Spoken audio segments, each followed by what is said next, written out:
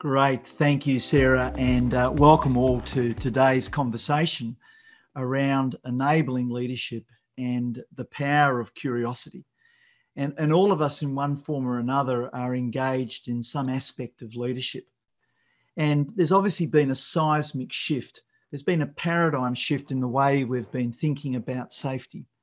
And in many ways, exploring this idea of how do you engage people from the perspective of understanding the broader world of work and what is it that helps and hinders people in work and delivering successful outcomes. And I suppose we're all faced, to a degree with a choice around leadership. And if we go back to the early 1900s and we revisit Frederick Winslow Taylor, we come to the School of Scientific Management. And in many ways, that was the beginning and sometimes the continuation of how we think about leadership, very much in terms of command and control, or another way of describing it is directing and telling people what they need to do. But equally, we can think about leadership through the lens of how do you engage and align people around the objectives of successful work. And today, I want to really explore the right-hand side and have a look at what does it actually mean for leadership? What is it that we might need to pay more attention to, give greater energy to? And here's a neat sort of graphic in terms of just describing the shift. In some senses, particularly organisations that are facing challenging times, goal conflicts, constraints, feeling a number of production and time pressures, it's very easy for a leader to revert to that command and control sense of leadership. Sometimes it can be driven also by an understanding or review as to where does expertise lie in an organisation. And sometimes that's viewed as being those who are in leadership or those who are the technical or subject matter experts. That then drives a particular way or style in which we interact with people. And again, it tends to reinforce this position, leader knows best. My job is to direct people what to do and to motivate them, because when they come to work, they need to be incentivized in order to do work and to contribute to productivity. Or we can take an alternate view, which is that really people in our team and across our organisation are really frontline experts. In many ways, they're the ones who are closest to work. They're the ones who interact with work. They're the ones who drive work-based decisions. And with that brings a degree of curiosity where we might be beginning to ask all sorts of questions about how is it that people make sense of that work? What is it that they're seeking to try and achieve? And what is actually helping and hindering that pursuit? It's interesting if we look at leadership, there's a wide array or spectrum of different models of leadership. And I've just organised this into, some common ways in which we think about leadership.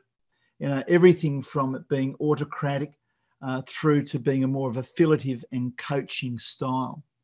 And probably what would be fair to say here is that in many ways, leadership also needs to mirror something of the organisational objective and situation, which would take us to more of a situational leadership model. But what's concerning, if we move and think a bit about what we know from the Gallup research out of the US, there's some quite profound, insights that have come really over the last 20 years, and they really haven't shifted. One of that is an interesting insight about, what is it that drives engagement within a team? And when I use the word engagement, I'm thinking about things like ownership, thinking about accountability, responsibility taking, the giving of discretionary effort. And what was interesting in this research, which is well validated and it's worth having a look at, is that 70% of that variance around team engagement is really directly related to what the manager or the leader does or does not do. Also, what's probably even more alarming, if you look as to measuring engagement and thinking about, well, how engaged are people in the workforce? And, if you think about worldwide, 15%. I mean, that's less than 1 in 5. And if you think about the US, 1 in 3. Now, that gives rise to significant issues around an organisation's ability to successfully deliver work and meet its objectives. It's also interesting to think about how people's view of work is shifting over time. And certainly COVID has been a really interesting, I suppose, period where we've had to rethink many of our assumptions about work and what drives and delivers successful work.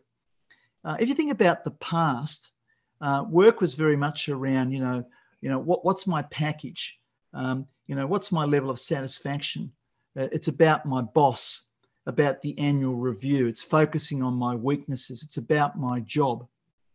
And if you think about our future, and I would suggest to you our current context, it is much more around, purpose, development, coaching, an ongoing conversation, more about focusing on people's strengths and how do you, as it were, tap into that, draw on that, and then much more about my life rather than just defining myself by my job. So we really are at a point in time where we're thinking about leadership that is quite interesting. And I want to talk to you about, obviously, today around enabling leadership. So it's always important to think about, well, why start with a shift in the way we think about either the way we lead an organisation? I appreciate some of you are here and you have a significant senior leadership role. Others of you are leading probably business units, particular functions. Others are leading teams. And certainly most of us probably here lead work that people do each day. And I thought it might be interesting just to start with that question, why might we need to think about changing the way we lead?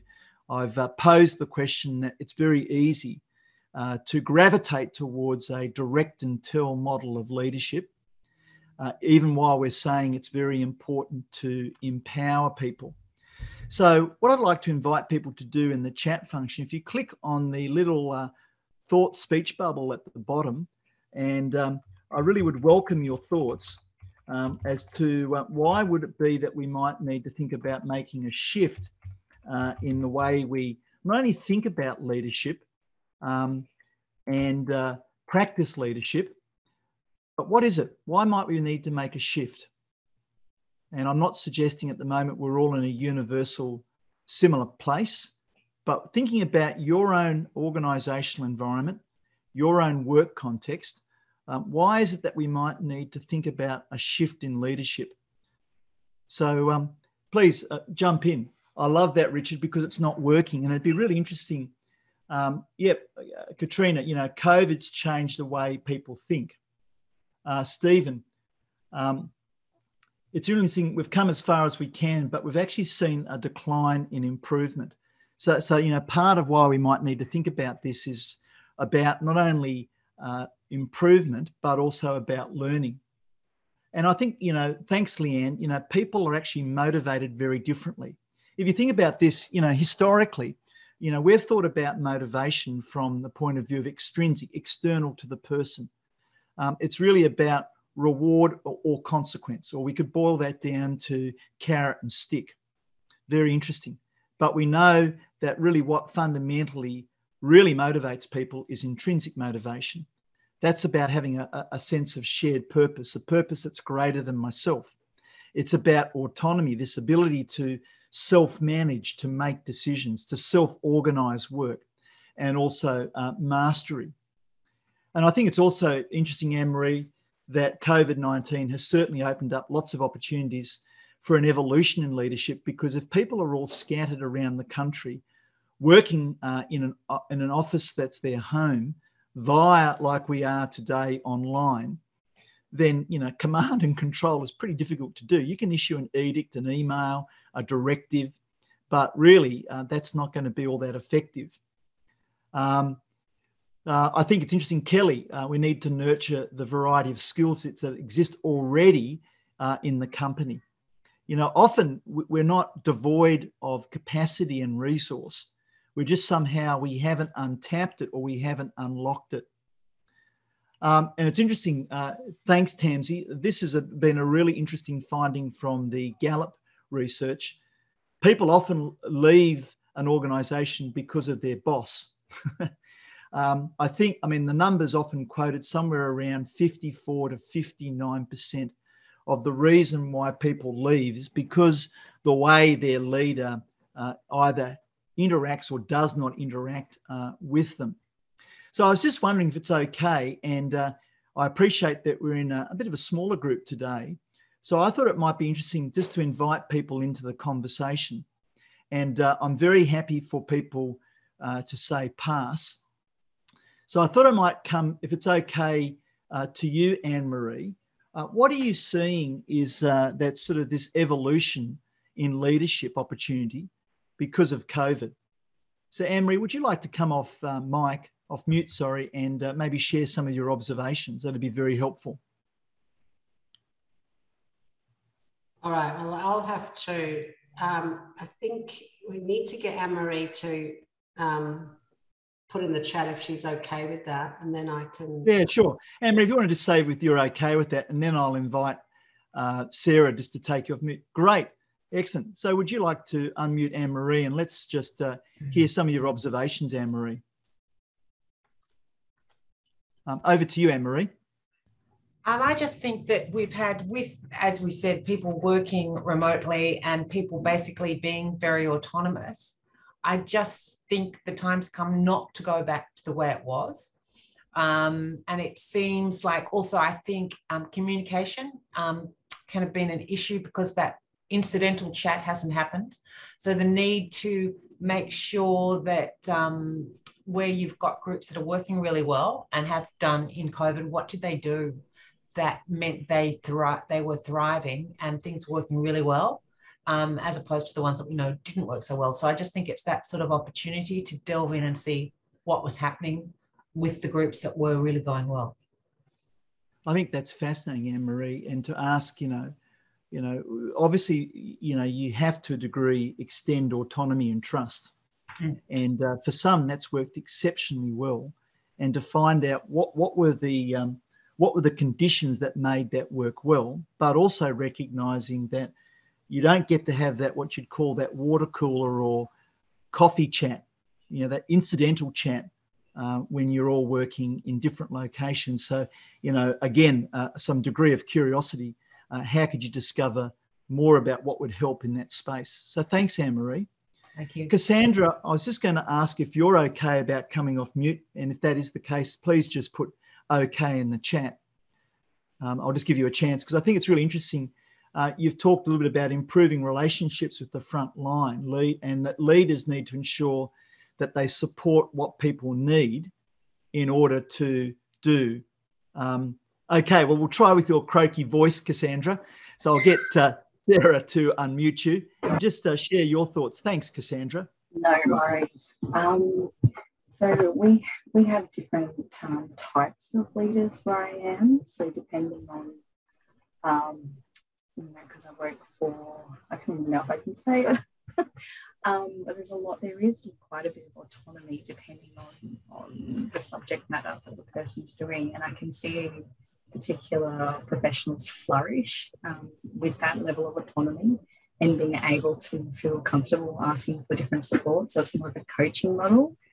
And then in other parts of the organisation, it's extremely hierarchical. And I can see the impact, in terms of the lack of innovation, the lack of control, and how that actually affects morale. So in one organisation, I can see both models in play and how that it has affected the culture of different parts as well. That makes sense. Thanks, Cassandra. Yeah, that makes perfectly great sense. And thank you for coming off, and I hope you get better shortly. Thank you. I think it's really interesting. So you can look at two organisations in their culture, and on the one hand, you can see where a leader has intentionally engaged in much more of a coaching modality. What is it that you need? And coaching starts with curiosity. And if we think of the GROW model for coaching, it really starts with the team member's goal. You know, what is it that you need? And what is it that I as a leader could contribute for you to be able to bring your expertise and really leverage that into successful work? And then I think it's interesting, Cassandra, you can then look at other organizations that very much, you know, for a range of reasons have adopted a more hierarchical model, and what impact that has both in levels of engagement and discretionary effort and ownership, but also then in innovation, in bringing about positive change and improvement. So thank you for that. I think that's really helpful. So we'll move on, but thank you for sharing that.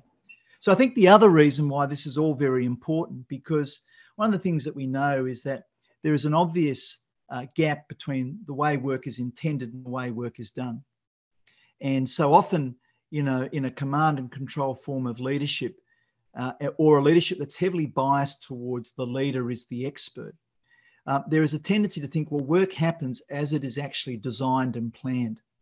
But the reality is we know that work is messy, and that people are constantly adapting to what we call variability, this gap between the way work is intended and done. And I think this is one of the driving factors as we move into work that, certainly if we borrow from the Cynefin framework, is much more complicated or complex. And so we need to then think through, if that's the case, well then what type of leadership then best facilitates engagement, contribution, and ultimately delivers what is the agreed objective. With that, you know, you can have a look at this. This is a wonderful shot for anyone that's involved in the work of utilities and dig and dial before you dig. You can see that probably looks nothing like the original plan. And you can see there's been all sorts of adaptations. But then you can see work as an ideal in the top right corner, and you can see work intended on the top left. Yet the reality is work often doesn't look like the top, it looks like the bottom. And if you think about it, it's really the black line. The black line really represents the way we sort of think about and see how work is certainly intended. The reality is the blue line is what happens day to day. It's this variability. It's about this gap between the way work is intended or designed or imagined and how it's done. And we've got a red line here, which is really the margin, the risk margin. And as we get closer to that risk line, we then see a greater likelihood. But you can see here that that safety margin or risk margin isn't itself movable. It's not a static line. And of course, you know, we can drift then, and at some point that blue line crosses that margin of safety, and we find that we have the unwanted event or the incident. But what's interesting, it's really the frontline worker. It's the person who's fundamentally doing the job, who's the master of both understanding and actually managing that blue line. So the next thing I want to suggest to you is where to focus as a leader. And for those who've traveled a little bit and have attended some of these prior webinars, you'll have seen this previously, this idea of most work is a bit like the bell curve. And most work goes according to the normal distribution, we get the planned outcome. And what's interesting is that often there's positive surprise or things go well. And I want to suggest to you this is an excellent place to unlock, and it goes back to your earlier point, Anne-Marie, and also Cassandra. You can actually go and learn from that and then say, how do you leverage from that as a leader? How do you make that more sustainable? But you can also learn when work is difficult. Nothing's gone wrong, but nevertheless, work is harder than it needs to be. And we know that if we leave work in that condition or state, then, you know, there's a greater opportunity for it to then lead into not only difficult work, but then we lose control and we have some unwanted event. So I want to suggest to you as an enabling leader, we're thinking about this idea of variability. We're thinking about how people successfully adapt. And then we're thinking about where can we go and learn. And so what this does, it brings about a fundamental shift. Rather than a leader being preoccupied with hunting for error and trying to locate error, rather it's about really understanding performance. And it's really understanding performance both that is seen to be good or optimal, or performance that might be bad or suboptimal. and recognizing that that performance is connected to both the tools, the resources, the plans, the strategies, the things that we give people in order to do the work. Because if you think about it, what drives that variability? What drives that blue line? Well, it's really about things like, constraints, resource constraints, time pressures, production pressures, lack of skill or knowledge, flawed processes. And then also we have obviously goal conflicts. And it's all those things that if we were to be able as an enabling sort of a leadership model tune into and identify with people, then we can begin to unlock the solutions. Because if you think about it, human error is really just a symptom. It's actually not the cause of the problem. If you think about it, the cause of the problem lies much deeper in the system. And I know many of you will be familiar with the work of Deming, Plan, Do, Check, Act, Cycle, the PDCA. Well, it's fascinating. You think about Deming was writing, from the early sort of 1920s into the late 1900s. And basically his view is that a bad system will beat a good person every time. And he also identified that 85% of failures are really about deficiencies in the system rather than the employee. He then argues, and I think this, is quite revolutionary. We're now going back, nearly 40 or 50 years ago in his writings. He argued that the role of management, or let's just replace the word leader, is to change the process rather than badgering individuals. And I think it's just a really interesting mindset. And in a sense, if we can start to see that really trouble is brewing deeper in the system, then we're much more able to exercise leadership that I think is meaningful and a leadership that really gives people a sense of clarity of how to proceed as an organisation. I suppose if we think about this through the lens of safety, it's interesting to think about what type of problem are we trying to then, in a sense, lead and address. And, we can think about it being a simple problem. Simple problems have a clear cause and effect. It's fairly linear in nature. And, it could be likened to baking a cake. Complicated, this process is repeatable, but it can be difficult. And, a helpful analogy might be, sending a rocket to the moon. There are many critical things that you need to pay attention to. You need a high level of expertise, but there's some degree of certainty of the outcome if you follow all the required steps and processes. And then obviously complex, really, is something which has, sometimes it's described as the wicked problem. It's sometimes seen as unruly. There are things which are non-linear. There are emergent properties that people didn't anticipate or expect. And I love the analogy. It's a bit like raising a child, and you might want to reflect on your own experience, maybe reflect on either you've got children or you've been a sibling, and reflect on the really interesting situation. You have one child and you've responded to that child in a particular way and think, this is simple. I just got to follow the formula and it'll just happen the same. And you suddenly discover that it's totally different. And this is really entering and pushing into the world of complicated. So if that's the world of work, and we could spend a bit more time talking about that, but if we accept that that's the context, and I think looking at the chat comments, I think, Sarah, we're probably in agreement that that's the world of work that we operate in. And certainly it's been brought to bear through COVID. There are some really interesting principles that we could think about. And then if you were to embrace those principles, I think one of the things that Safety Differently is still exploring then is, well, what type of leadership is required in order to deliver against these three principles? If we say, really people are the solution to harness, we want to build capacity for things to go right. We become much more interested in capacity rather than an injury, that the thing has happened. We actually want to build the capacity for things to go right. And we want to build this notion of a shared responsibility for setting up and maintaining successful work rather than it being a bureaucratic activity, only hunting for the unwanted event and seeing really people as the problem to control. well, then it's really enabling leadership will bring that to life. So I thought it might be helpful to then try and unpack that in the second half of the webinar, and then hand it over to you, Sarah, for some questions. If you think about engage, really that's going to require active curiosity. It's going to require not just expertise, but the ability to suspend judgment and opinion in order to really explore work as done and really to understand what is helping and hindering work. It's also going to be really about listening for understanding.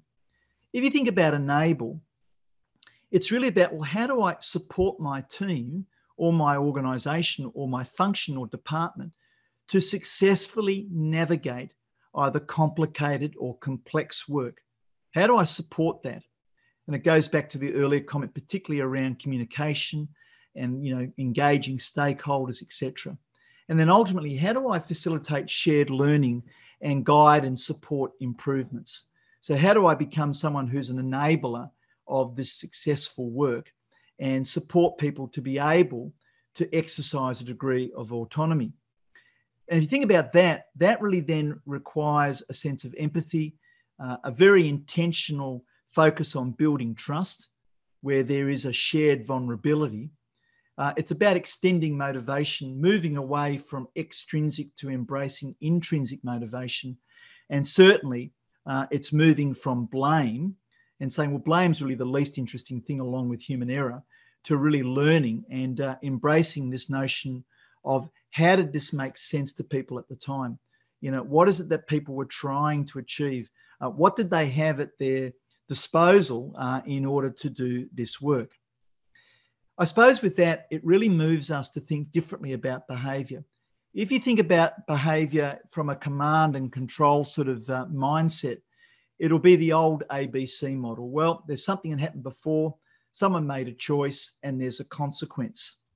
That tends to really drive a very much a classical conditioning view of the world. Stimulus and the person responds. It's almost like it's this automated response. And then that leads to classical conditioning. So the way I get people to do what I want them to do as a leader is I'll reward them for their good choice. If they press the lever for food, they'll get food. And if they don't, there'll be some consequence or worse still, punishment. And I used earlier on the shorthand of carrot and stick. So if we accept that safety is complex, work is complex, people are complex, I want to suggest to you that embracing that sort of view of human behaviour is quite limiting in terms of not only bringing about continuous improvement and engagement, but it's quite limiting to our leadership. I'm happy to share, and you'll be able to access this. It's from the International Civil Aviation Organisation.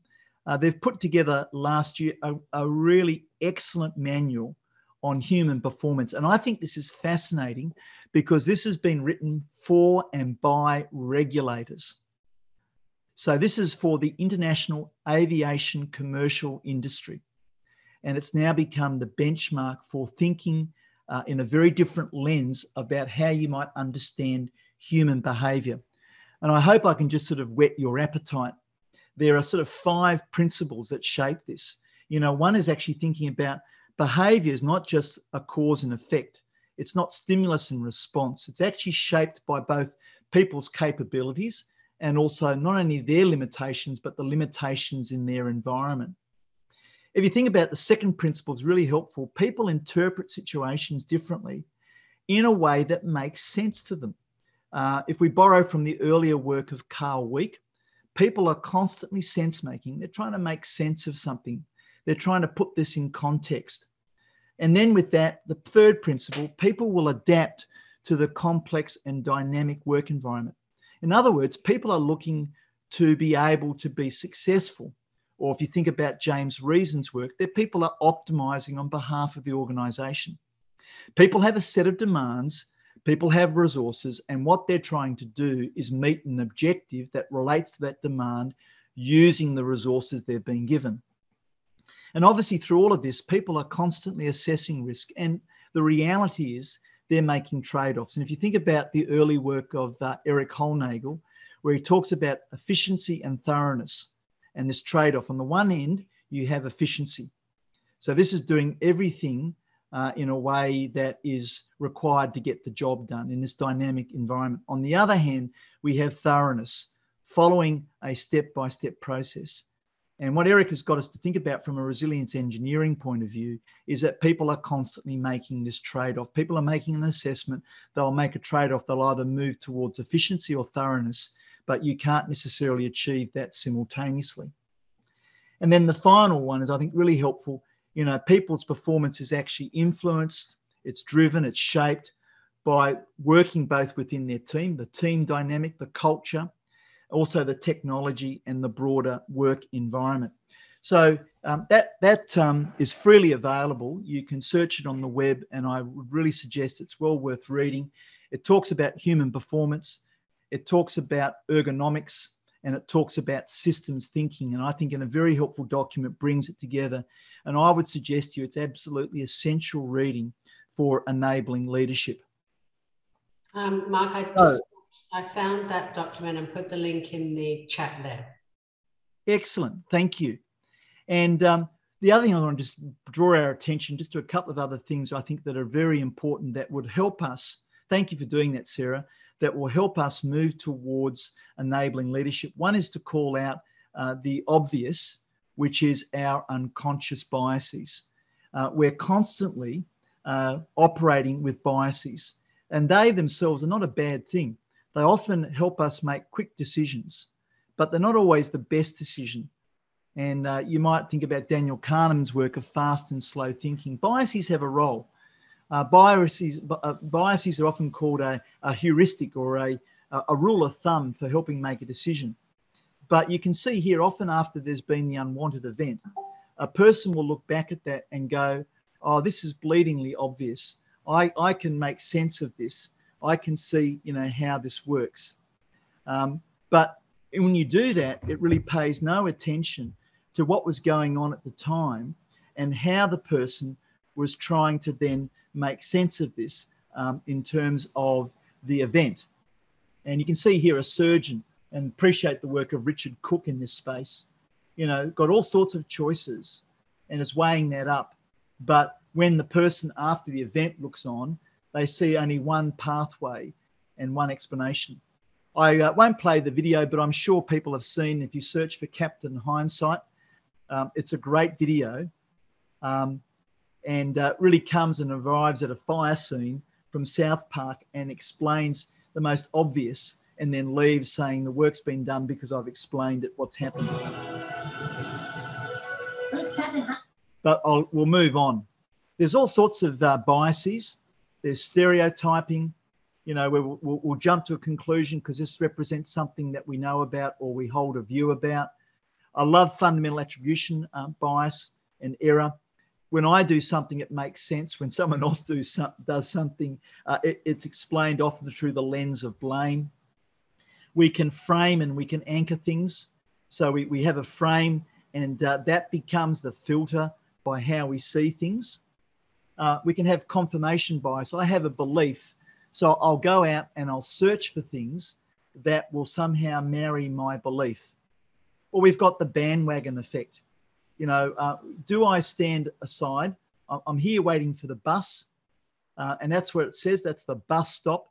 But this group over here seem to be waiting for the bus. Should I go and join them?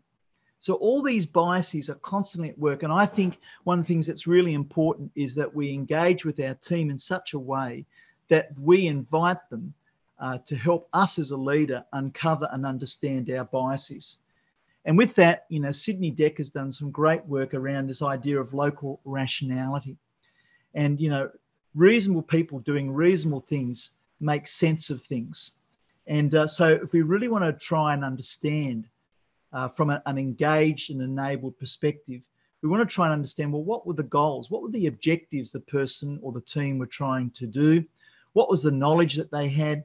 Where was their focus of attention? How did it make sense to them? And that's what we want to start to explore. Now, if we do that, we move to the right-hand side of this graph. So we move to engaging in adult-to-adult types of conversations. with curiosity. And when we move to that space, typically what happens is we build empathy and trust. And when we have empathy and trust, then people are much more likely to not only tell us about what is helping and hindering work, but they're much more likely to share their solutions and be more open to being engaged in those solutions being implemented. The other thing that's really helpful is to think about how we can engage with the idea of freedom within a framework. And I want you to think about this for a moment. How do we get people to engage in such a way that they get to operate and make decisions? And so with this freedom within a framework, we set a boundary. A boundary could be defined by a rule, a requirement, a policy, or a procedure. There's a boundary. And depending upon the risk context is where we set that boundary. And then what we try to do is to give people, as an enabling leader, few and simple rules. In other words, they're rules that are easily understood. They're rules that to the team make sense. They're rules that if you followed them, they're likely to deliver successful work. And they're also rules that we as a leader, as an enabling leader, go, you know what? We've got the sufficient and the required resources for people to enact or to follow those rules. And then what we do is we allow people then to exercise autonomy. In other words, as a leader, we step back and we let people exercise a discretion and freedom of action. In other words, we let people make decisions. We rely on the skill and the will of those in the team. And we rely on them sharing their purpose. And it's really interesting. As you do that, you move to not only better outcomes, but you certainly move to much stronger ownership and engagement. And if you think about it, the team and the leader need to a degree to accept some degree of uncertainty or ambiguity. And so we talk about this as being the freedom within a framework. Now, it's not social anarchy. It's not about remove all rules, but enabling leaders constantly use not only curiosity, but they use this idea of freedom within a framework, where we set our people up with a shared responsibility for successful work, and then we allow people to self-organize their work, to make decisions. So I thought it might be useful. I won't ask you to come off mic this time, but I thought just in the chat function, what might a leader then need to do in order to set up freedom within a framework? So think about this for a moment. If this is a useful model to deploy, and obviously the boundaries set by the nature of the work and the risk and the knowledge that that team or expertise that team has, can I ask you, what do you think a leader needs to then do? What's their role and contribution to help a team work successfully within this freedom within a framework context? So can I just give you a moment just to brainstorm in the chat function? What might a leader need to do? I'm really interested to find out what might a leader need to do.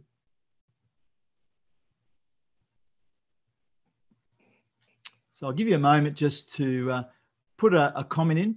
So if you're going to embrace this type of way of operating, engage and align, enabled leadership, and you're going to use freedom within a framework, what might a leader's role or contribution need to be?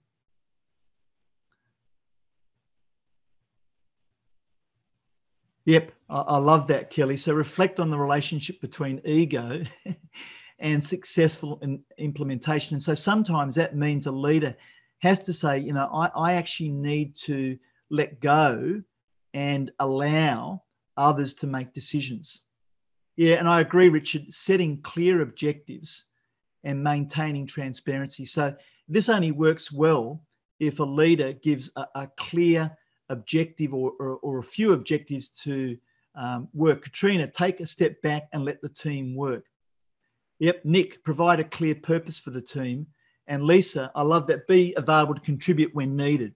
So it's almost, you know, when you need me, call me in.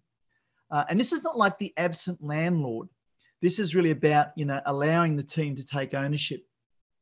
Yep, and I love, Cassandra, restorative justice. No point if people fear that they get it wrong and they're going to get into trouble. So really here, I think, Cassandra, it's really about building, you know, transparency, psychological safety, and trust. And need to explain, Anne-Marie, the purpose, the approach. and to ensure there's great connection. Dave, be present. There's some great suggestions here. Nick, ensure that we're giving a clear purpose, being available, etc. So there's some great things there, but you're still responsible for the outcome. I love that, Nick. Yeah, so there's still an accountability here. This is not in a way the leader giving away ultimately their accountability. And I think, Tamsi, it's great. In the end, when you do that and you give the opportunity, you'll find the team will come up with a solution themselves. And the other thing, Tracy, listen to everyone's ideas, not be dismissive of the ideas, particularly if they vary from mine as the leader. The other thing I just want to suggest to you is the importance of the wisdom of the crowd. It was really interesting. A long time ago, there was an experiment done about the weight of a dressed ox.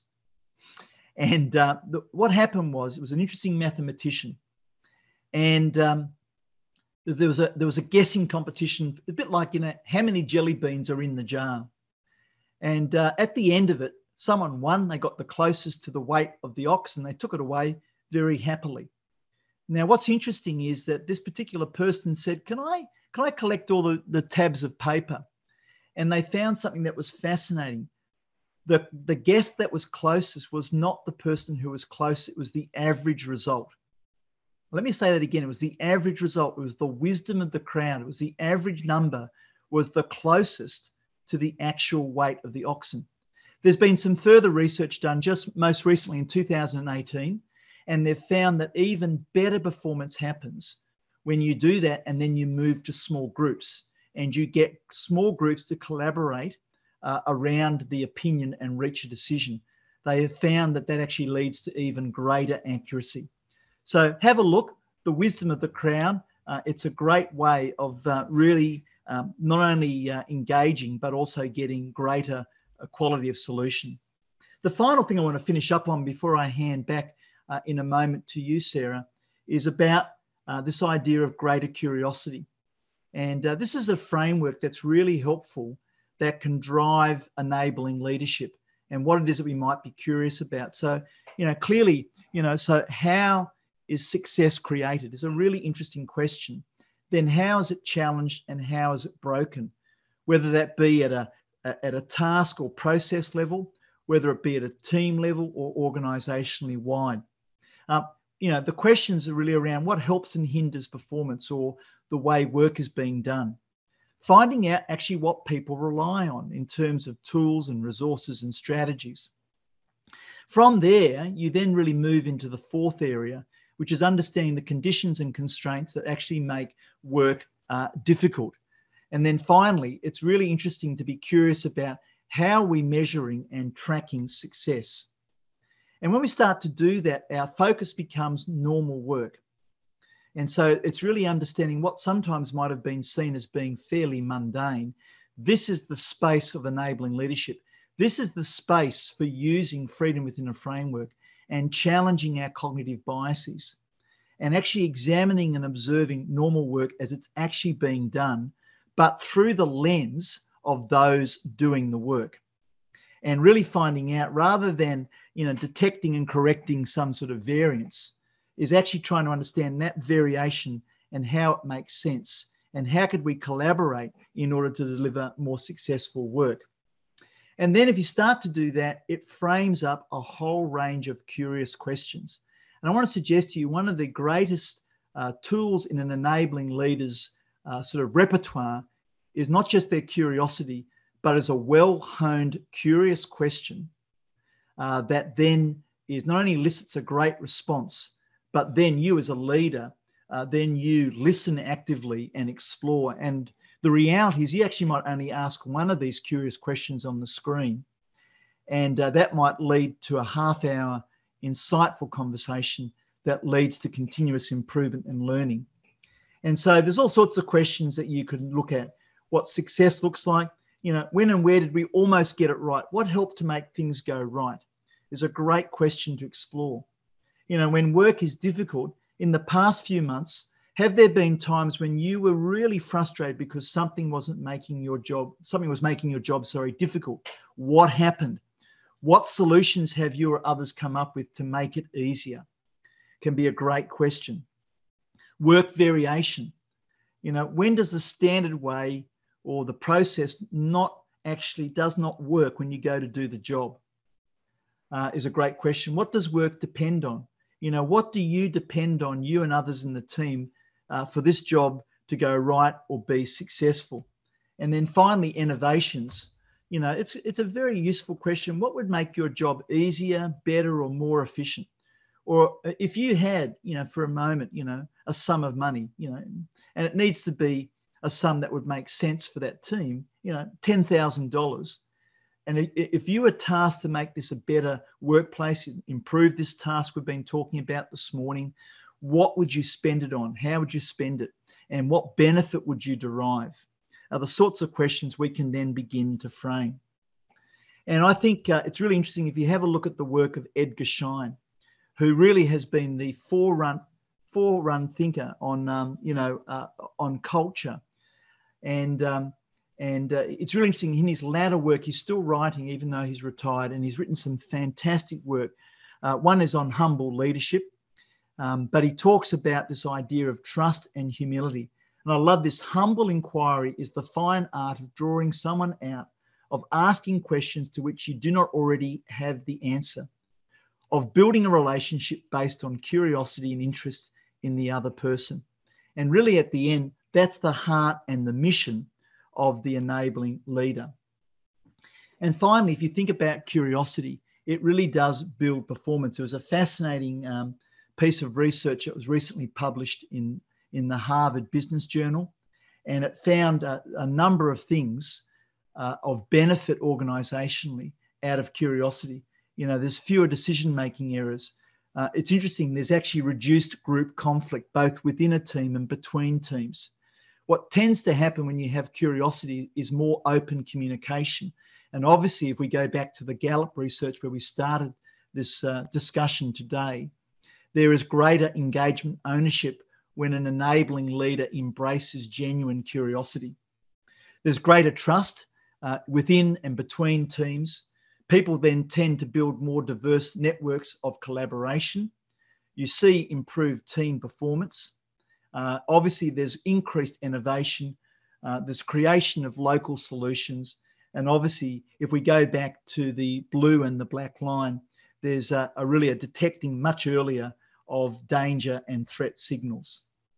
So I hope that what we've covered here on enabling leadership has really sparked some interest for you in exploring this further, and how it is that you might build into your practices greater enabling leadership and how you might influence others. So with that, I'll hand you back for the last 10 minutes. Back to you, Sarah.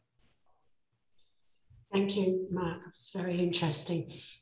So the first question we have is from Richard. Why would you suspend expertise to achieve engagement?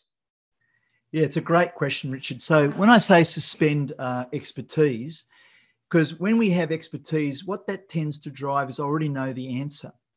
So if I suspend expertise, and that's why the word suspend, it's not dismiss, it's not value, it's just simply put it on hold, because then I can be much more curious. And if I'm curious and people feel like I really understand their world of work and really what is helping and hindering work, then that will drive engagement. And then what will happen is that will then lead to local solutions being derived. And then from there, we'll get greater ownership and responsibility taking, because it's now a solution that I've contributed to. So when we don't suspend expertise, it's almost like we don't see a need to ask a question in the first place. We don't see a pressing need, I think, Sarah and Richard, to be curious. And secondly, we'll tend to ask a question, then answer it ourselves. Or we'll allow cognitive bias to take hold, and we won't really hear what the person is telling us. So that's why we use the word suspend, not dismiss, nor not value. It's simply put on hold. I hope that helps, Richard, but please feel free to come back and ask a further question. Welcome that. Back to you, Sarah. Okay, we don't have any further questions at the moment. I just put a link in the chat because I'm also curious about what people want to hear more about. So that's just a very quick survey about the webinars and just asking what topics you would like to learn more about from presenters. So yeah, Mark, we don't have any other questions just now, and every time I say that we always get another one. So well, I know what I'd welcome, because this is more of a webinar, and I appreciate, you know, I'm in a sense presenting something. I'd love to get from you a score of, let's go from 0 to 10. So 0 is, well, I gain nothing from here, to 10. This has been very interesting. And I can take away something that I could incorporate either into my leadership, or I could be of influence in my organisation. So I'd really welcome, I think, Sarah, I know you do a survey afterwards, but a score of 0 to 10 about you being able to take this. Has there been something here that you could take and weave into your leadership or the leadership of others? So I'll give you a moment to lock in a score, but also that gives you a chance, if anyone else has a question they want to ask, you're very welcome to do that. So yeah, a score of 0 to 10 of whether or not there's something here you could take and weave in. And I'm very happy if you want to put what that might be in the chat. So I'll hand over to you, Sarah. We'll give people a chance to lock in a score. Fantastic. Excellent. Thank you. Mark, if there are any links you want to send me after this to include in the email later, I've got a list here, but I'll try and find some of this research that you've mentioned as well. Yes, Sam will liaise with you, Sarah. There's a whole lot of the research here, and we'll share those links because we're very interested in contributing to this conversation around leadership. And you can see here that what we're talking about here is not necessarily you have to adopt a brand new leadership model. It's a model of incorporating the enabling practices to deliver against these three principles. People are the solution, building the capacity for things to go right, and then finally, the ability to facilitate shared responsibility taking. And it's great, Richard, to know that you're applying it in your workplace. And by the way, I'm really interested to post this. You can contact me either through the Art of Work website, artofwork.solutions, or through Sarah.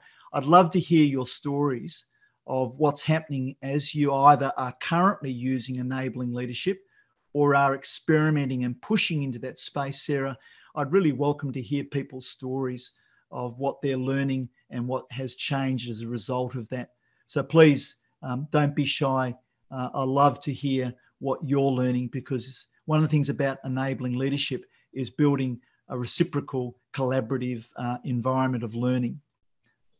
Right, okay. Well, you know, if people get the email later today with the webinar, if they just reply to that, I can forward that to you, Mark, or your details will be on there. I have a question from Dave. What ideas do you have around moving managers from the old A, B, C view behaviours? Dave, that's a great question. I think one of the most helpful ways is to set them up with a couple of very curious questions and get them to engage over a specific piece of work. And I would start with either something that is successful or is work that we know is difficult, and engage in a conversation. Because I think what that will do, it will diminish people's default position of the ABC model of understanding behaviour, because what they'll see is the problem brews deeper in the system. And trying to explain behaviour through solely the lens of a stimulus and response, they'll see the shortcoming of it. The other thing is share the link of the human performance regulator document. It's a really interesting read. It's written in non-technical language. Or the other thing I'd suggest, Dave, and again, I get no commission from any of these suggestions, but Todd Conklin and Sydney Decker have just written an excellent book on doing safety differently. And I think it's a great read. And I've heard a number of people give that to leaders who are interested in thinking about leadership, and it's really challenged their leadership paradigm and practices and thinking about behaviour. So there'd be a couple of quick suggestions, Dave, that you could trial and see whether or not it brings a shift in people's behaviour and also thinking about people's behaviour as well. All right. And thanks, Nick. I was just going to say, and very much focused on people-focused leadership that you're working on. I'd love to know more about that, Nick. Please feel free, as Sarah's invited you in the email. I'd love you to share what you're doing in that space and what you've been learning. But again, thanks for coming and participating again. I always appreciate MyOsh and the work you're doing, Sarah, and it's always a delight to join and partner with MyOsh in this sort of sharing of ideas together and facilitating collaboration. Great. Okay, well, that was really great session, Mark. That was just so, very interesting. And I think everyone who is in the chat also agrees. So we'll send that out later today, and hopefully we can have you back on sometime later this year, Mark. Great, excellent. Well, thank you all, and look forward to hearing what happens in your space. Okay, thank you, everyone. Bye. Bye for now.